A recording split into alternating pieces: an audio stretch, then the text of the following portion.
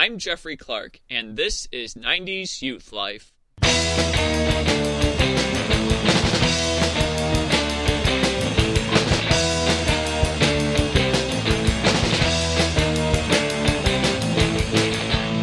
Record, I do not have a TikTok account. I have no desire to have a TikTok account. I tried creating one at one point, but I realized very quickly that this was not going to be the content for me. And yet, it is the primary source of entertainment for a younger generation than us 90s kids. And even for some 90s kids, it probably is as well.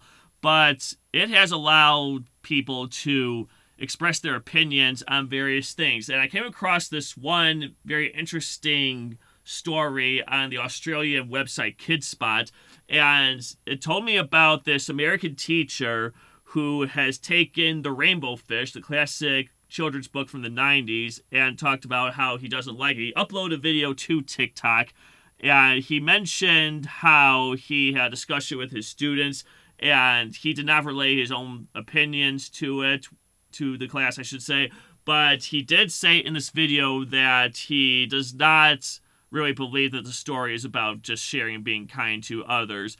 And what he said was he did not like that the rainbow fish had to give away his scales. He said that he should be allowed to refuse that because he mentions in the story about how the other fish turn their backs on him, and then the octopus tells him that he has to do that in order to win back the favor of everybody. And then the story talks similarly about other people who have had similar opinions on this particular topic. So, in short, the rainbow fish for some people is being canceled.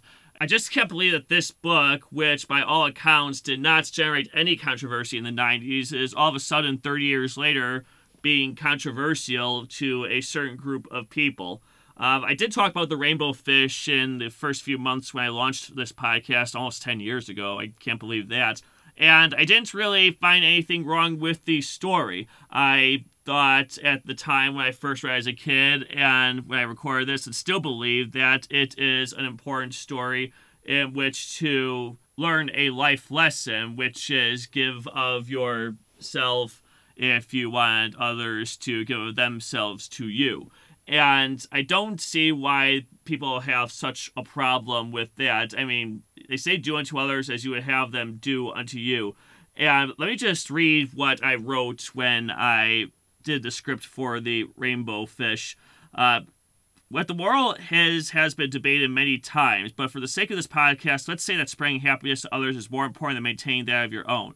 If you can give others something they cannot provide for themselves, they'll be happy and you'll be greatly satisfied. Like it's often said around Christmas time, it's better to give than to receive. Pfister makes this clear in the following message on his website. Rainbow Fish has no political message. The story only wants to show us the joy of sharing. We all enjoy making presents for our holidays or birthdays and the warm feeling it gives us when we do so. I want to show children the positive aspect of sharing. To share does not only mean to give away something, which is quite hard for a child, but above all, to make someone else happy and themselves happy by doing it.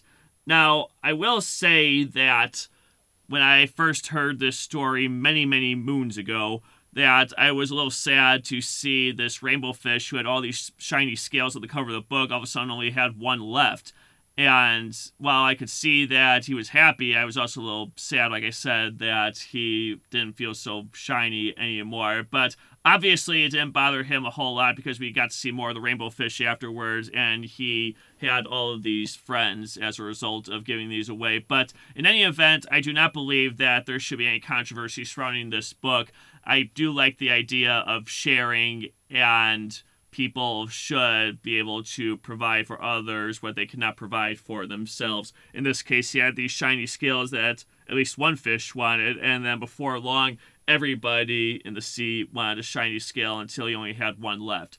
So I don't believe, like I said, that people should be too upset about this. I can definitely see the good points that they make, but I don't think that they should get too worked up about it. I mean, there are several other books out there that might generate controversy, and I don't want to talk about banning books in general because that's a topic for another day, but I don't want people to look at this book and scoff and say, I would not read this to my kids. At the very least, they should allow kids to hear the story for themselves before making a judgment about it, because I don't like parents who make reading decisions for their own kids, because how else are they supposed to be open-minded and then decide for themselves what they like, what they don't like, at least as far as a book.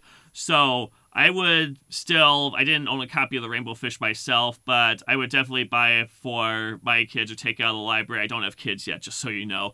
Or I would recommend it to other people, because if nothing else, it is a very colorful story that has a message that is really trying to get out, and in the end, I think it does. So if you want to give your kids the time of their life and just wow them with these shiny scales and these pretty colors and hearing a good message, I'd say The Rainbow Fish is still a recommendation for me. In fact, let me just read the conclusion that I wrote for this story when I wrote the script for it. At a younger time, we were no doubt attracted to those shiny scales of the rainbow fish, and might have felt a little sad that in the end he no longer sparkled like he did in the beginning. Eventually, however, whether it was right after we first heard the story or sometime later, we caught on that he did the right thing by giving those scales away. People can have everything one could ever want, but none of it is worth a damn if they're not willing to share their happiness every once in a while.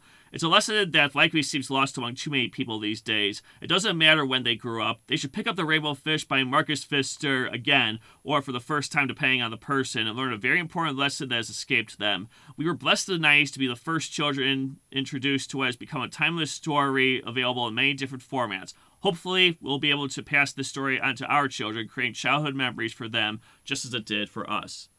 So that's what I've got about The Rainbow Fish. For bonus content and podcast news, you can like the 90s Youth Life Facebook page. You can also share all the episodes at youthlife90s.podbean.com. I'm Jeffrey Clark for 90s Youth Life. Grow old, but don't grow up.